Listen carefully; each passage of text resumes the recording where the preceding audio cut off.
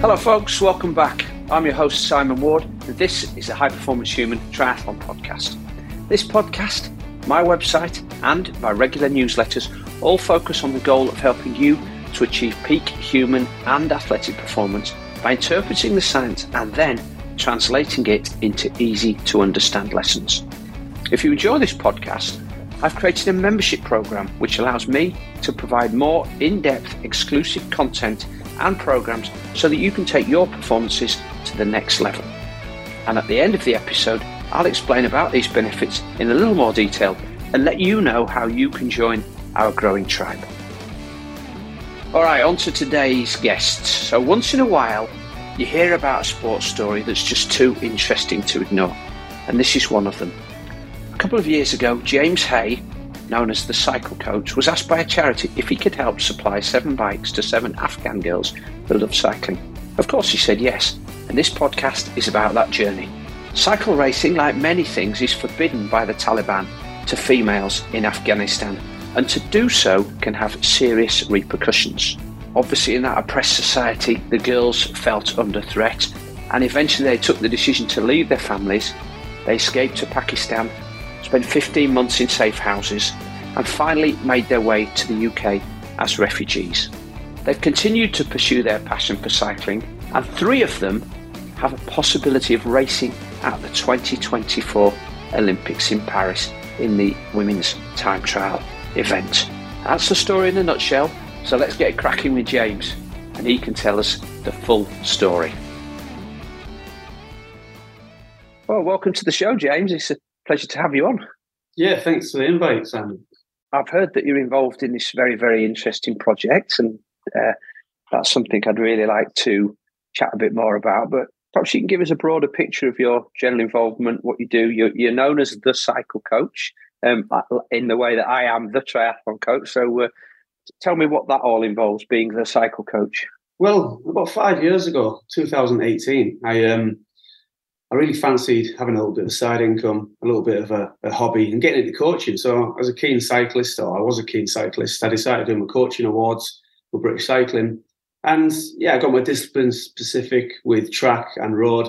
And it's just started really organically. It's a bit of pocket money, doing a bit of indoor coaching, and then, moving into schools. And before I knew it, the demand and the interest for coaching school children, secondary schools, it started to overtake my actual main job at the time. I took that decision to leave my main job at the time. I was working as a detective in the police, and went full-time coaching. And Cycle Coach is based in southwest London, but we work across London, different London boroughs. So Cycle Coach itself is one project, but the project with the Afghan ladies is it's a completely project on its own.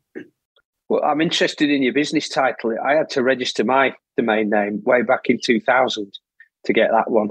Are you the cyclecoach.com or the cyclecoach.uk?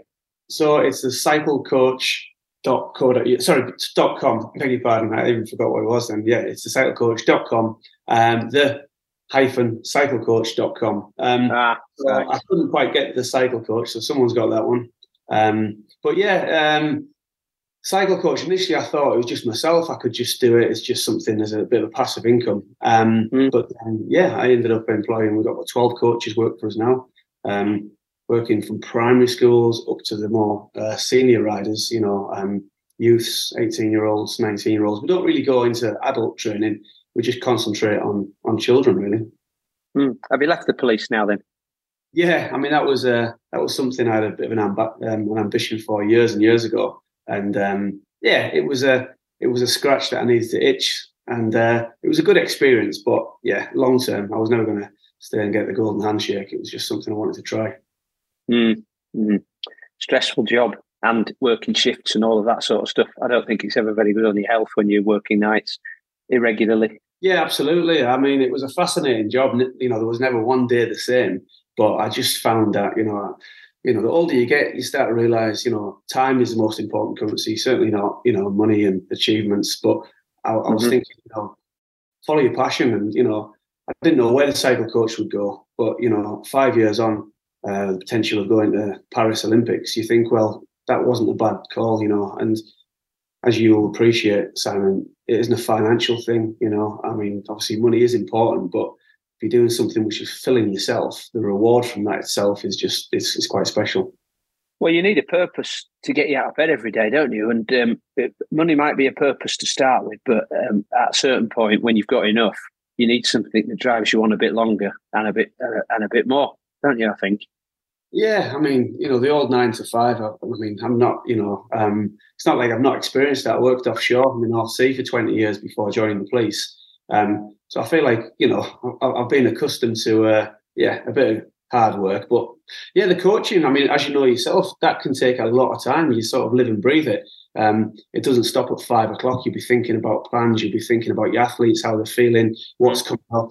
And yeah, it does take a little bit of a organic, a bit of holistic sort of approach as well. It's not just, all about numbers. You do get to know the athlete, so it does start to, sort of infringe a little bit on your personal life, if you like, as well. And as the cycle coach, are you mostly concerned with teaching people how to enjoy the bikes and ride better, rather than just like what I do for triathletes, where I'm really interested in helping them develop the fitness so they can achieve their racing goals? So the aim of the cycle coach, when I set it up, was to introduce children to the sport of cycling. Bikeability, it's an initiative by the Department of Road and Transports. It's all about how you navigate on the road, roundabouts, junctions, and it's road safety, essentially, the old cycling proficiency. So I didn't want to do anything like that. It's got a place in cycling, but I had a passion for sport and the competitive nature. So it wasn't even about improving the fitness of young riders. It was about introducing them and giving them a fair opportunity, underrepresented and underprivileged. Let's say take Newham in London or Hounslow or Hillingdon. They're all quite, impoverished counties, not counties, boroughs, beg your pardon, quite underprivileged. And the chances of school children getting a chance to ride a velodrome or a road bike. So there's been an awful lot of support. And, as it's gone on, there has been talent which we've identified, and we've connected with local clubs like Hillingdon Slipstreamers, Kingston Wheelers, and just your regular cycle clubs, where we can provide pathways for those children who ordinarily would never have got on a bike. I think I was 27 the first time I got on a road bike. And then you think, well, these kids, 13, 14 years old, they're riding a velodrome, and you see some fantastic, flying laps. You see some elimination races, and some of the skills and some of the times which I'm seeing, we then put them onto like a program to go and represent their borough at London Youth Games. So that's like a sort of focal point of the year, cycle coach. And it's not all kids have taken to it, but the ones that do, it might, only be a couple a year, and they've gone on to do good things. That's what it's about for me. Do you get involved in things like riding BMX? Because I know when I was little, we used to mess around with putting different bits of kit on different bikes and then going around the garden and creating little jumps. And then when we were old enough to go outside and ride around the woods, we'd create little tracks through the woods, get told off by the farmer for messing up his wood and going over the daffodils and the bluebells. But, we'd ride as bikes all day and practice wheelies and practice all sorts of different things that you could do, falling off regularly. But I'm sure that having those skills really helps, and it gives you a lot of freedom, doesn't it? I didn't live in the city, so I'm sure things are a little different if you've got all that traffic to worry about.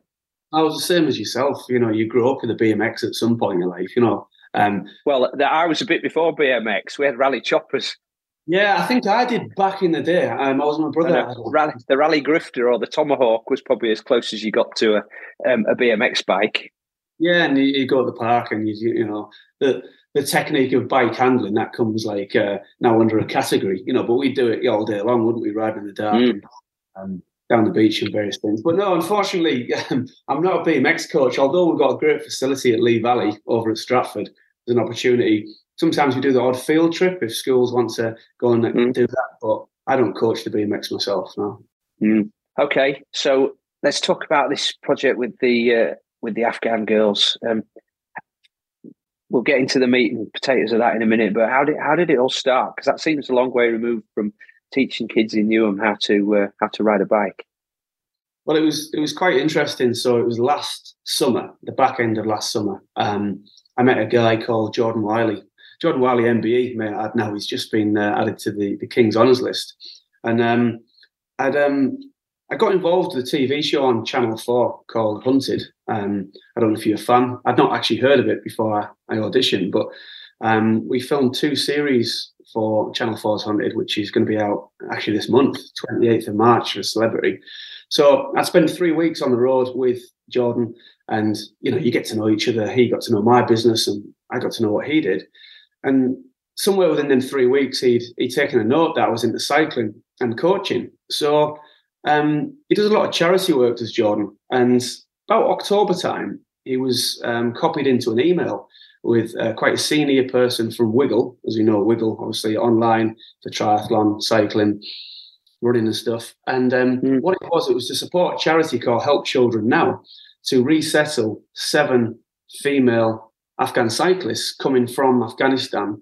Obviously, the return of power of the Taliban has put female lives, not just in sport, but anything. They've been oppressed. There's been a lot of things banned and forbidden. All exercise being forbidden, education has been forbidden. So Jordan was copied into this email to see if he could help supply 7 bicycles for these ladies. Now, he couldn't, but he remembered our conversation. So he copied me into this email chain. And that's pretty much how it started, Simon. It was the initial request was, could I support with providing 7 bikes for 7 female refugees? Now, what transpired? It's just, it's as we've chatted about previously, it's taken a world of its own. So you helped provide the bikes. They're still in Afghanistan at this point, are they? Yeah. So actually, these ladies had actually fled Afghanistan, and they were in a safe housing in Pakistan. So they were speaking with the charity. The charity was speaking to the Home Office, and it was it was obviously a humanitarian challenge to get them from Pakistan to Afghanistan. Quite a lot of legal paperwork and legalities to get through. Then there's a cycling side, which there's a lady called Yvette Hoyle who runs the charity, and I was running the cycling side. And I didn't know what these girls were going to be like emotionally, physically, mentally, what level of cycling they'd done in Afghanistan, what their objectives were. I was told that it was a female Afghan team. But what's transpired is over 18 months since the Taliban took over, quite a lot of athletes have left the country. And I know that there's a number of cyclists in France, Italy, Canada, and Australia. And in 2020, the Tokyo Olympics, there was a girl called Massima Alizada, and she competed under the IOC refugee team. So the International Olympic Committee, as you know, in 2016 put together a refugee team to represent as a symbol of hope for refugees all over the country, all over the world. And Massima, she competed in the individual time trial for the women's, and she came 15th. She was about 15 minutes behind 14th place, which was a Polish lady. But then there was the conversation with the charity. Well, maybe we could get one or a couple of our ladies that are coming to the UK. Could we get them involved in the Olympics? So that's sort of opened the conversations now with over at Switzerland, the refugee team, and the Federation of Cycling from Afghanistan. So I could talk all day about all a number of different permutations and opportunities and, where we're at in terms of ability. But essentially, the ladies arrived at the beginning of October last year. We got some fantastic sponsors on board. We got Trek Bikes in Bracknell, obviously not far from Reading. They provided 7 winter training bikes. We got Training Peaks on board over in Colorado, in Boulder, and then we got Zwift on board as well. So the support from the cycling community, not just in the UK, but internationally, has been amazing. The BBC jumped on board and they featured us on BBC Breakfast. And within, I'd say, probably 8 weeks, once the girls had acclimatised, got their housing in their homes, we soon realised who could cycle and who had potential. So you had the 7 girls. So the 7 girls all went to Pakistan. I suppose while they were in the safe house, they weren't doing any cycling there, were they? Because exactly that. They hadn't cycled for 12 months. The diet Okay. was the stress, the anxiety of not knowing where they're going to be, away from the family. Cycling is probably the back of their mind, but we know that these girls, certainly in Afghanistan and the province they were from, were superstars in their own right, because cycling isn't a very popular sport. But it wouldn't have been safe for them to stay there anyway, would it?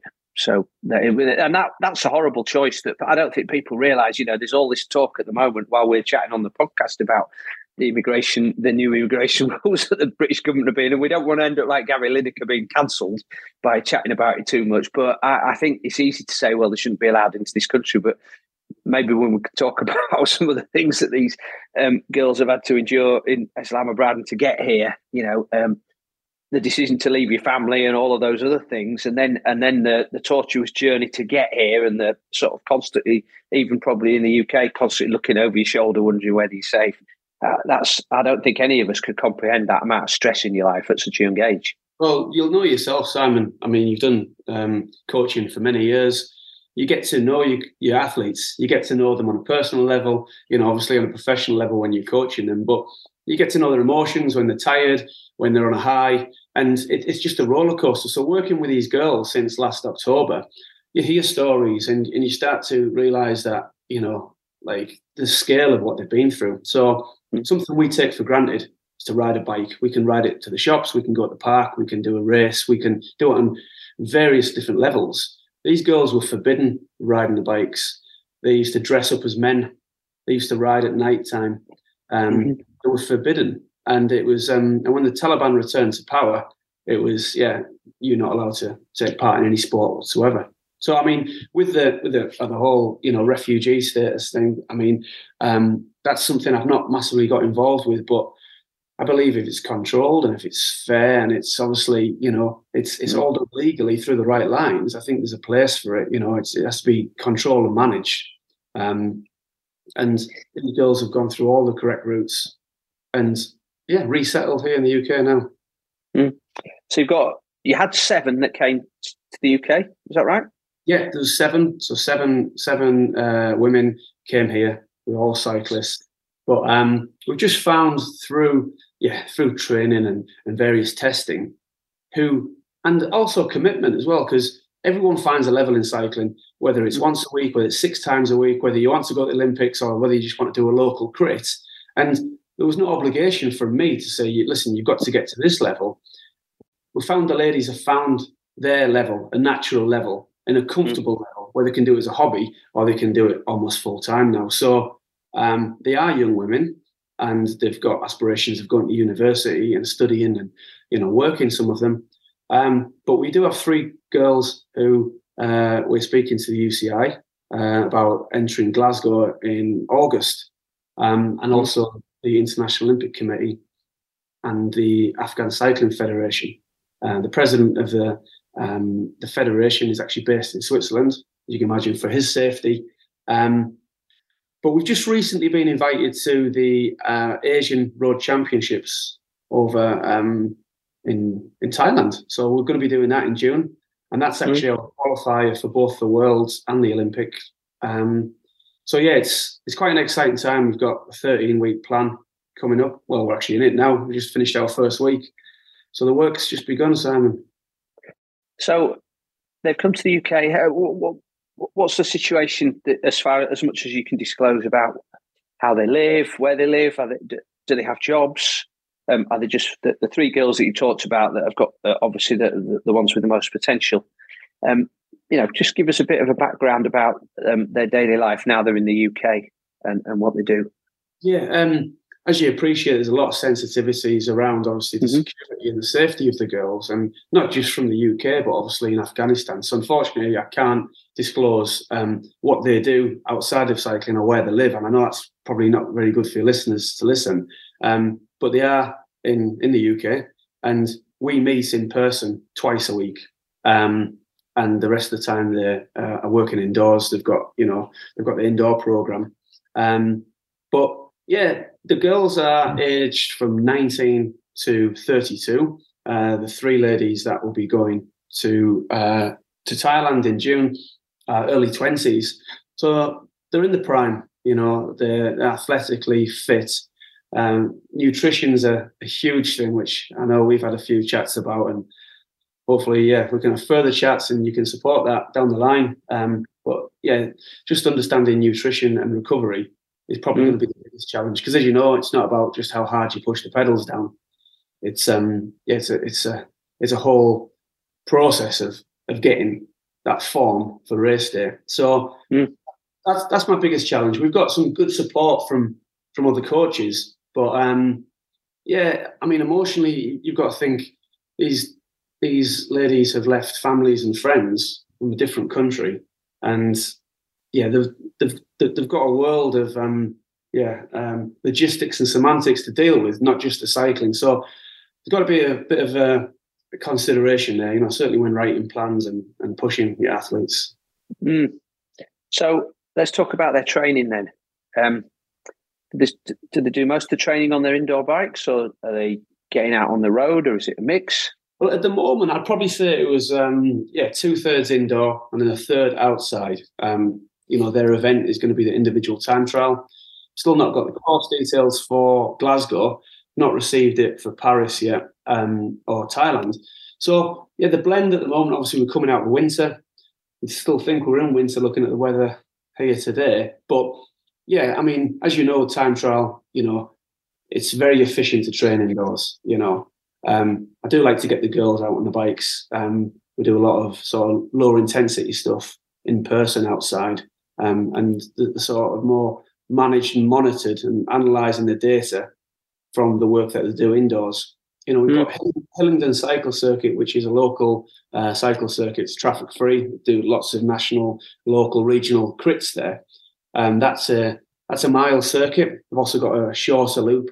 So we do some testing there as well. Obviously, that's their chance to use their bike handling, and we can really look at their power.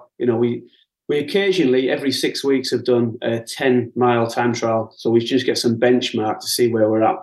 But so that's in a nutshell how the training sort of split up. How do they find the roads out here? Actually, how do they find the surfaces? How do they find the traffic? So first of all, traffic.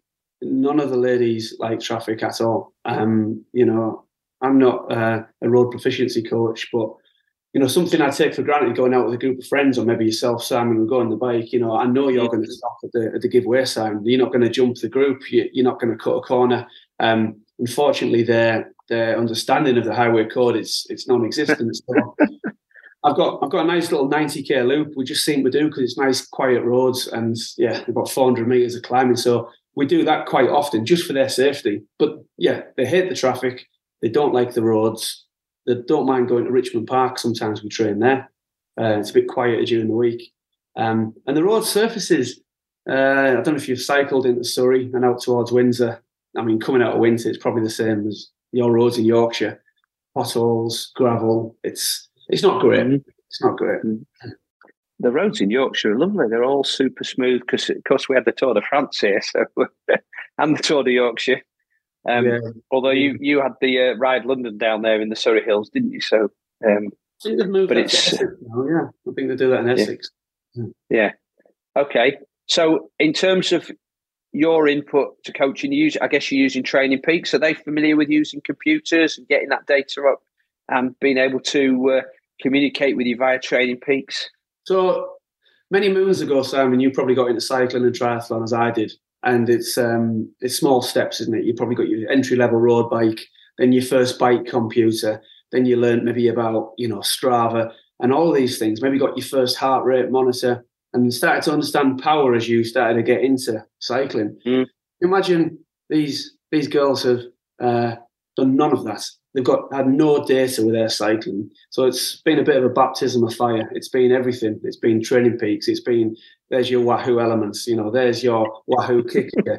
There's your heart rate. This is what, your zones mean. This is what your FTP means. So they've had an awful lot of information to take on board. So what I try to do is when they come and meet me here in Southwest London before our get-togethers and our training in person, we analyse what they've done for the week. So I'll bring up the Training Peaks, and just by familiarisation, I'm sure the first few conversations we were thinking, what am I talking about? But now they're starting to understand what an aerobic workout is and what an anaerobic workout is. And yeah, they'll actually be speaking up and say, look, I need a rest day.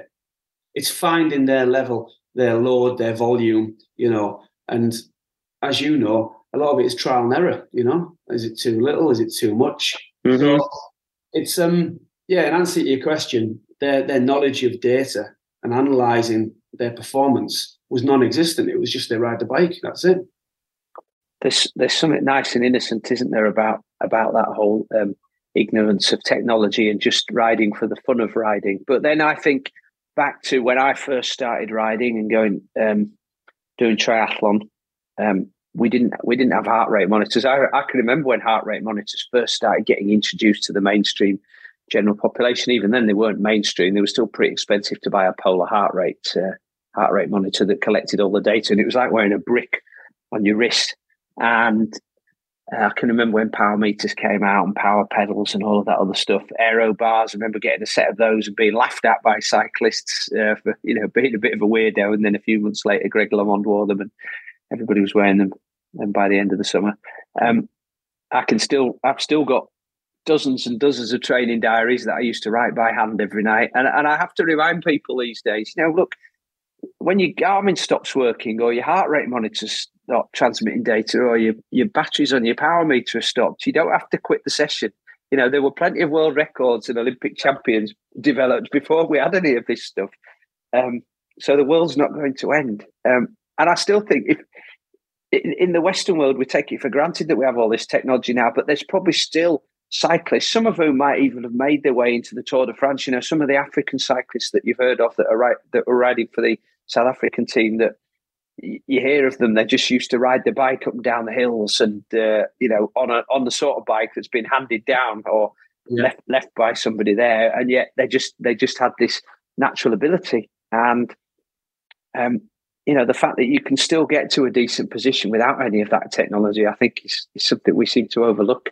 Oh, absolutely. I remember I did a couple of Ironmans. It was a while back now, but the first one was in France, and there was no heart rate and there was no power pedals and there was nothing like that. And the training it was just do as much as you can. I worked on time. I did 15 hours last week or whatever it was. And, when you race as hard as you can. And that was my knowledge back then. It was very, very basic. But it's an interesting story. We went out on, it was yesterday, it was Sunday, just for our nice, easy cafe run, nice, easy ride. And halfway through the ride, I just wanted to check to see how they're doing, because this first week of our plan, it's probably the biggest load they've had, the biggest TSS since I've had them, since October. And I could see they were a little bit tired. So I looked over to Mina, who's our team captain. The girls call themselves the Warriors, interestingly enough. It's a name they give themselves when they were in Pakistan before they came over. But anyway, I leaned over to Mina, who's the captain of the Warriors, and I said, "What's your heart rate?" And she said, "Oh, it's not on." And obviously she didn't seem that bothered. But me, that was like, "What? Your heart rate's not on? Like why?" She said, "It's not connected." So then we had the big conversation about how it's really important. I need that data.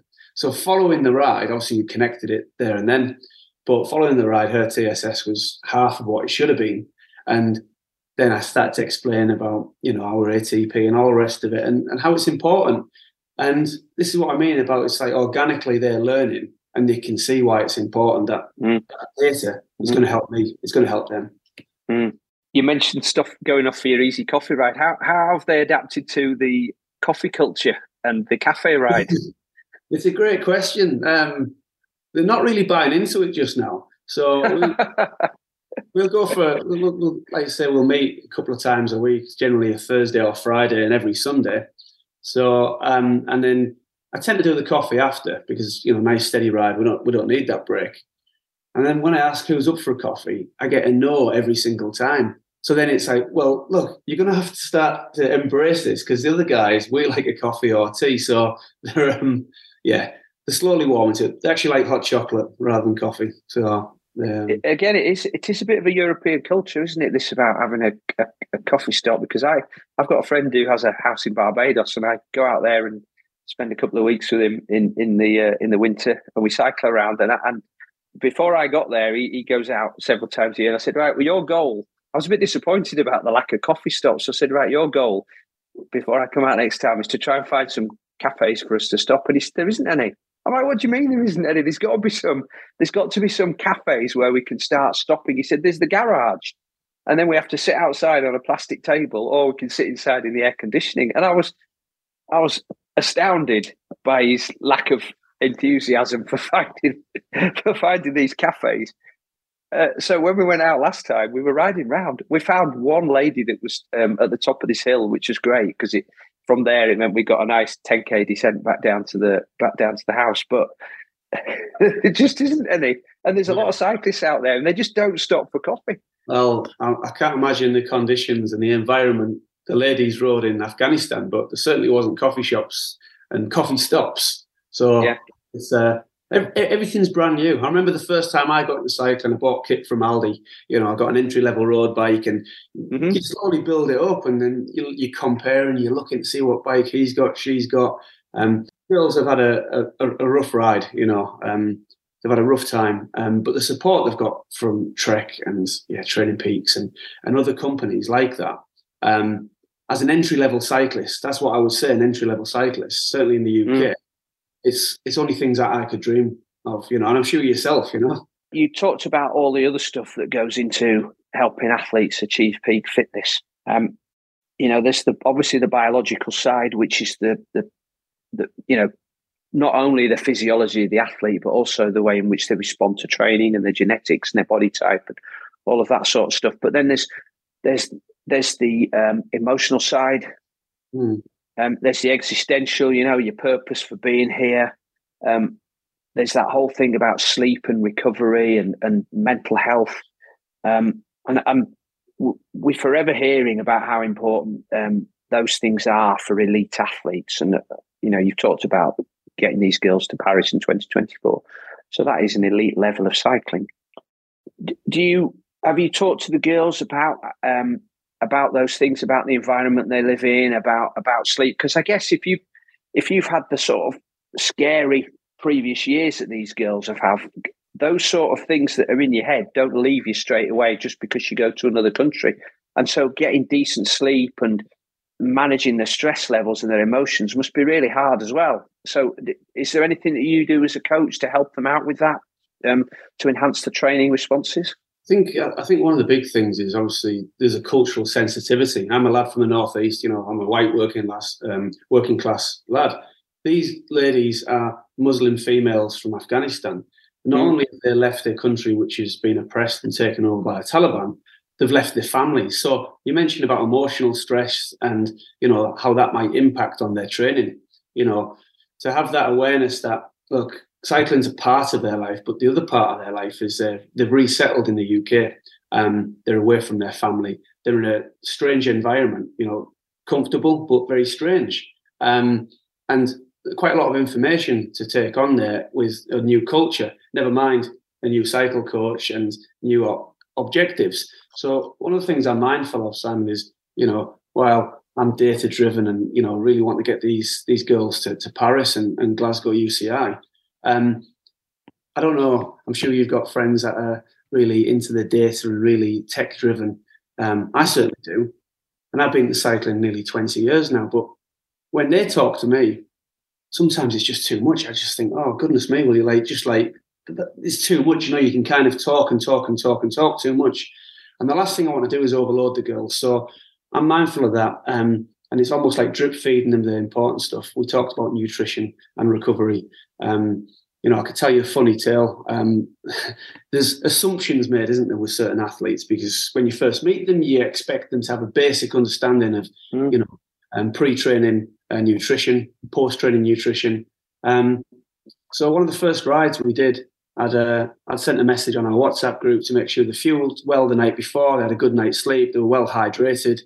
And when they turned up at my place, we just had that conversation. We just said, what have you eaten this morning? And they kind of looked at each other and, well, we haven't eaten. Okay. So then I went into the kitchen and started cooking some eggs and some breakfast and got some porridge out. And then, you know, the next week I'd emphasised that same again, we need to eat, make sure you eat. And and asked the question, "What did you have to eat this morning?" And they seemed kind of a bit smug and a little bit happy with themselves. And they said, "Oh, we had some biscuits this morning." And it was at that point I sort of chuckled, but it was almost in disbelief that side of something, the nutrition side, that is an education in itself. I mean, I'm a cycling coach. I'm not a nutritional coach, and for them to adopt that, that's going to be a project in itself, And I'm aware that the clock's ticking to Paris. So it is a steep learning curve. So I've been careful not to overload them with information. But I'm sure you know from your own athletes, Simon, when they come to a training ride, or you might be speaking to them online, or whatever it may be, there's external factors which will impact on your training. And I'm talking about a couple of weeks in, they just arrived in the UK, and we weren't doing hard sessions. We were riding around Hillingdon Circuit. One of the girls that speaks better English asked if we could have an easy session because we've had a rough week. And I was pulled to one side, and I mean, we weren't doing any sort of data-driven stuff. It was just, we were just riding in a group, and we're doing a little bit of chain ganging just to try and pick up the pace. And then it occurred to me that we needed a conversation. I wanted them to understand that cycling was their way of escaping, their bit of respite from all the external factors that go on. For a couple of hours a week, let's park whatever you can, as best you can, at the door. We're going to focus on cycling. We're going to focus on being a team. We're going to focus on having a bit of fun. And because for the rest of the week, you go back to the heartache of being homesick, being away from your family, not knowing where the next home is, not knowing if you're going to get into university, and all the other stresses. So I've tried to adopt an approach, well, look at this as a fun time in your week. Park what you've got there. And, if you can focus on the cycling, hopefully the rest will take care of itself. Do you find that they're getting seduced by other elements of Western society that perhaps they didn't have access to before? Social media, Netflix, that sort of stuff. Where they're living, the access to the TV that's on all the time with multi-channels, and then the temptation to sit up all night watching that when they should perhaps be getting some sleep before the next training ride. It's interesting. I occasionally send a late text, maybe a little bit of sneaky beaky work here, just to see who's reading it. And yeah, it's something I've been mindful of. If I send a message just before midnight, and they're all reading it, I'm thinking, well, are they going to bed now, or are they going to be up for another hour?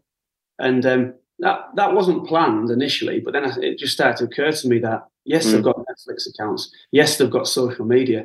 The charity who spearheaded this whole campaign to get them here have been quite protective before the press release because of their security and well-being, not just for them, but for the family. So their social medias, they don't post. They've got it and they look and they have that. But yeah, there's definitely, these girls are Muslim athletes. They don't drink, they don't smoke, they live very clean lives. Diet's something which we need to improve. But you're right, there's so many external factors, isn't there? Yeah, and that's an amazing. For me, I'd be, particularly as I'm getting more into sort of health and well-being coaching, alongside my triathlon coaching, that would be a really exciting prospect for me. But it's a huge job, and it will be a huge job for somebody who is from a Western society, for somebody who's also being challenged by a complete change in culture and education and just lifestyle. As a coach, you've got so many plates that you're spinning. Just to walk these, like must be walking them through a minefield of distractions and things that you wanted to know. Come away, like getting a little puppy that wants to go off exploring everything, and you try to get them focused on this particular task here, which I'm sure they're motivated to do, but they're human beings as well, aren't they? So it's almost impossible not to be attracted by all these shiny new things. It's I've never coached an international athlete before. I've never been, on a Zoom call with someone from the Olympic Committee or the UCI or the National Cycling Federation. So it's a big learning curve for me. And for me to kind of give that advice of this is what you should be doing, a lot of it is there's expectations from myself. I've been reading, I've been speaking to people. So it's a big learning curve, but you're quite right. These 7 girls that came over, I didn't know their background. I didn't know what level we were going to find. But when the chat of Paris was mentioned, and initially it was to enter the refugee team, But as the project's gone on, the National Federation of Cycling for Afghanistan, they've been given permission to put forward athletes to represent Afghanistan under the Afghanistan flag, which is fantastic, because if you had the choice to represent GB on a refugee team, of course you'd be happy to get to the Olympics, but you'd want to represent GB, I'm guessing, Simon.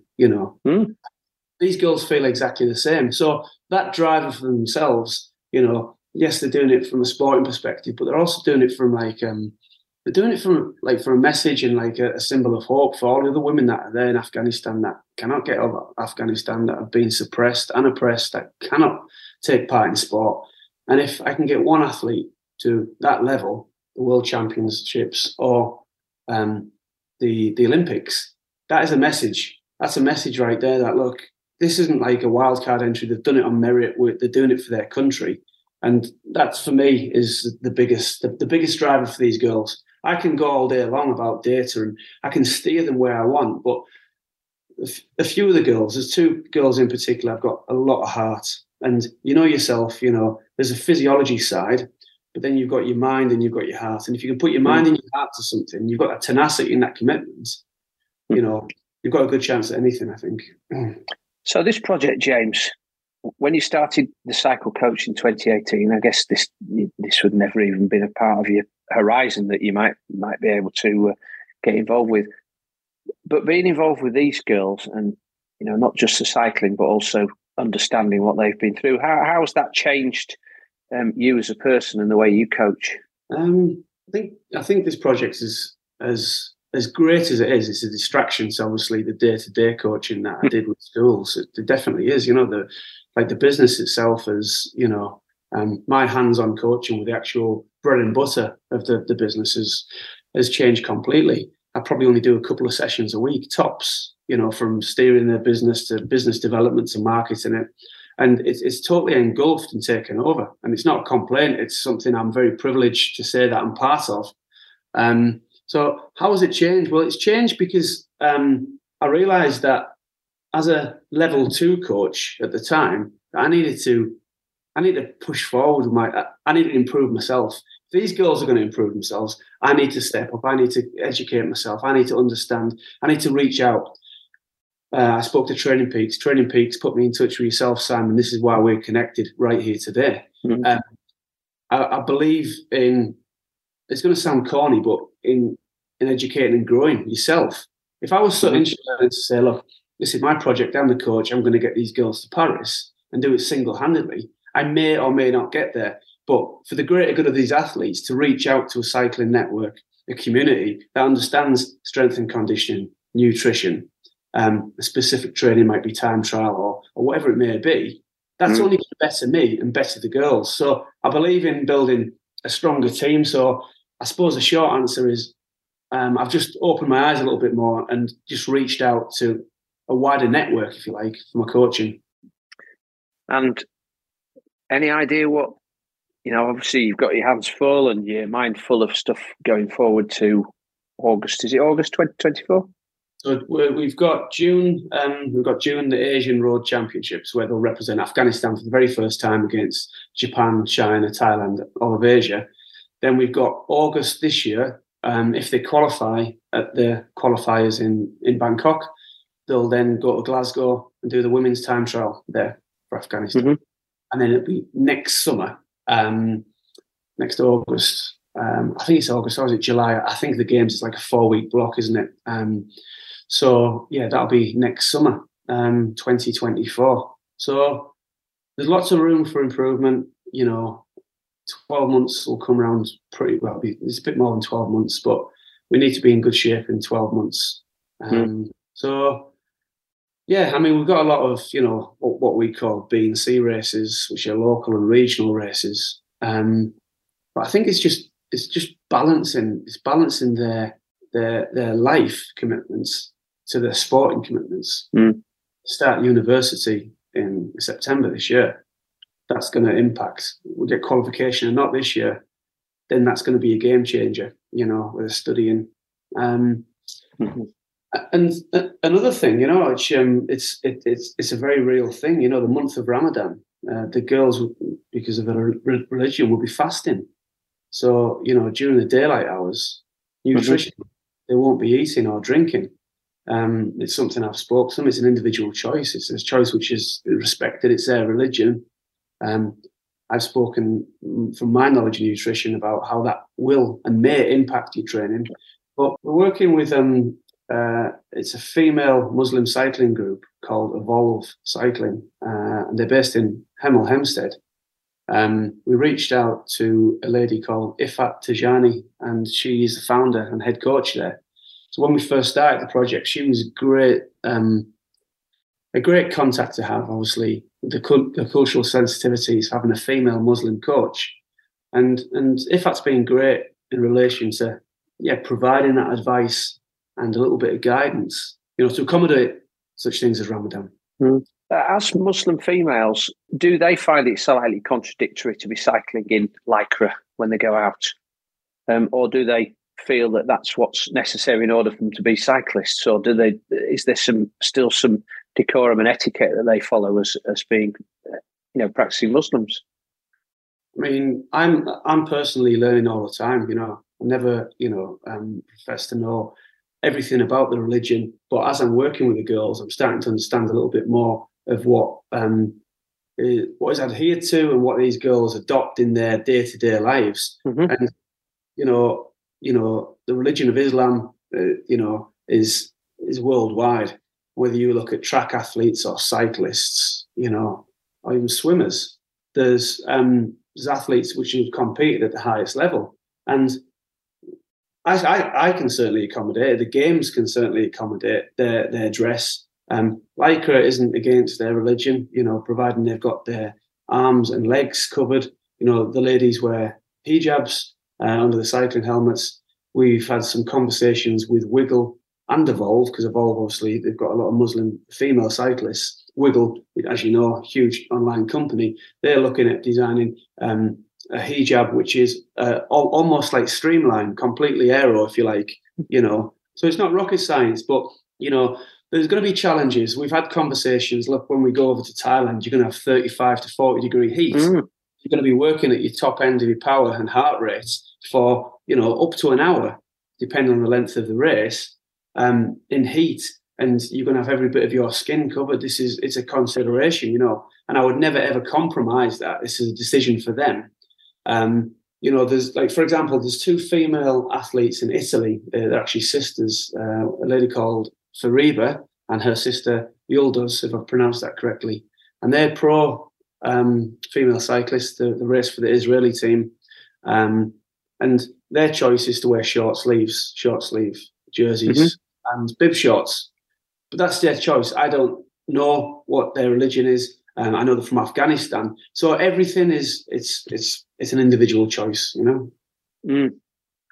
Wow. I mean, we talked about purpose at the beginning of this call, and purpose as a coach. I can see that this is a different purpose altogether, isn't it? Because it's not just about helping athletes to see if they can represent the country, maybe get to the Olympics. There's something else about this that goes beyond even just working with females cyclists in this country. It's people have been disadvantaged, people have been, horribly mistreated, and yet they've got this chance at freedom and being able to express themselves and doing something they love. It must give you a great sense of satisfaction at the end of each day when you sort of think about what you've achieved and what you can help them with. Absolutely. I mean, these girls are new to the country. They're pretty much new to what we know as the sport of cycling. They've cycled in Afghanistan, but our coaching methods, no disrespect to Afghanistan, it's a different level. The British team, the GB team, the Netherlands, Australia, the US, the French, the Italian, you name it. The European cycling is in a league of its own.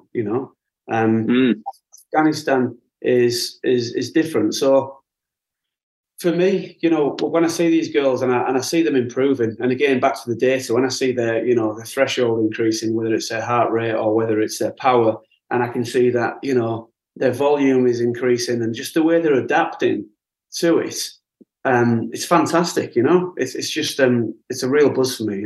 And when I give the feedback and give the praise, sometimes I don't think they realise how chuffed I actually am. Mm-hmm. If you know what I mean? Whereas Yeah. I've been training before, and whether it's from my cycling days or when I used to row, if a coach gives me some feedback and it's positive, the slightest bit of positive news, you take it, don't you? You remember it. You go home and you think, as you would do with the sort of the constructive feedback, you'd really probably analyse. You might have a sleepless night, or you think, how can I do better next week? Go on your mind. But with the feedback to the girls, the constructive feedback, and sometimes, corrections, or we must do better, or we can't do this. I do believe that they do take it, they want to impress. That's the first thing. And you can see that they take everything on board and they listen. Certainly the 3 athletes we've got going to Thailand, so they're very receptive of that. So that, as a coach, and I'm sure you're the same, when an athlete's receptive and makes some adjustments and gives you the correct feedback, or feedback which is encouraging, that certainly makes me, a happy coach, if you like. Well, James, I'm really grateful for you coming onto the show and sharing all of this with us. It's a fantastic story, and we're going to put all the links into the show notes so that myself and all the other folks who are listening can keep track on your progress, on the progress of the girls, and hopefully there'll be a really happy ending to this story when we get to Paris in 2024, with at least one of the girls maybe rolling out onto an Olympic start line. That would be fantastic. We've got a lot of things to come up before then, but I'm sure with the right support, and the tenacity these girls have got, watch your space. But it's been nice to share with you. Yeah, James, hey, thank you so much for coming on the show. Thanks very much. Thank you again to James for joining me as a guest on this week's High Performance Human podcast. I know it's not a triathlon story, but I did feel that this was too interesting a human story not to share. And on reflection, I feel truly grateful for what we are able to enjoy safely and happily in the UK. I hope you do too. To make sure you don't miss any episode in the future, please go to iTunes, search for High Performance Human Triathlon Podcast, and click the subscribe button. Now, if you remember back to the introduction to this episode, I mentioned the benefits of our membership program, which include access to a growing library of training plans for endurance events covering a whole range of endurance sports such as triathlon, duathlon, aquabike, swim run, Xterra, Gran Fondo cycle races, ultra trail runs, marathons, as well as more focused plans to help you build mobility, strength, and boosting specific aspects of your fitness like functional threshold power on the bike or CSS pace in the pool. We also offer monthly exclusive workshops for our SWAT members. We have free access to educational workshops on nutrition, sleep, strength, and many more. We have a growing range of partner products where you can get discounts that I believe on, and on these products I truly believe in them. I use them myself before I ask them if they'd like to partner with me, and I don't get paid to promote them. So if you'd like to learn more and access these member-only benefits, please visit my website, simonward.co.uk, and you can click on the Work With Me button. You can also find an obvious link in the show notes below. If you'd like to follow me on social media, I'm on Twitter, Instagram, and YouTube as The Triathlon Coach or Triathlon Coach. If you're going onto iTunes again, please could you leave me a review on Apple Podcasts, and you will find a link for that in the show notes below as well. Okay, that's all for this week. I hope again that you enjoyed the podcast, and I'll see you on the next episode.